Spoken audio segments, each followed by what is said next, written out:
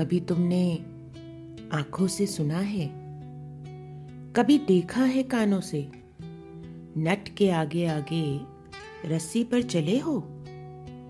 ऐसा हम प्रतिदिन करते हैं। सबका स्वागत है।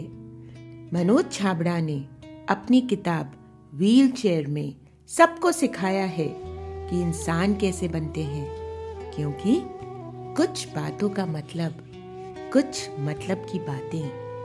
क्या मतलब? चलिए इस सफर में मेरे साथ। व्हील चेयर, एक ऐसा सफर जिसमें हम उन सभी इमोशंस के बारे में बात करेंगे जो एक डिसेबल्ड पर्सन अपनी फैमिली, अपने आसपास, अपने दोस्तों को महसूस कराना चाहता है। तरस। तरस शब्दकोश की बाजू मरोड़कर वो सारे शब्द बाहर निकाल देना चाहते हैं हम।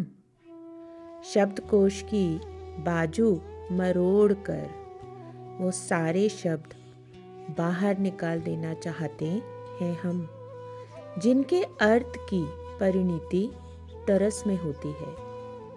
हम शब्दकोश के उन पन्नों पर तरस खाते हैं जहां संवेदना लिखना जाना था, पर तरस लिखा गया। हम शब्दकोश के उन पन्नों पर तरस खाते हैं जहां संवेदना लिखा जाना था, पर तरस लिखा गया। तरस।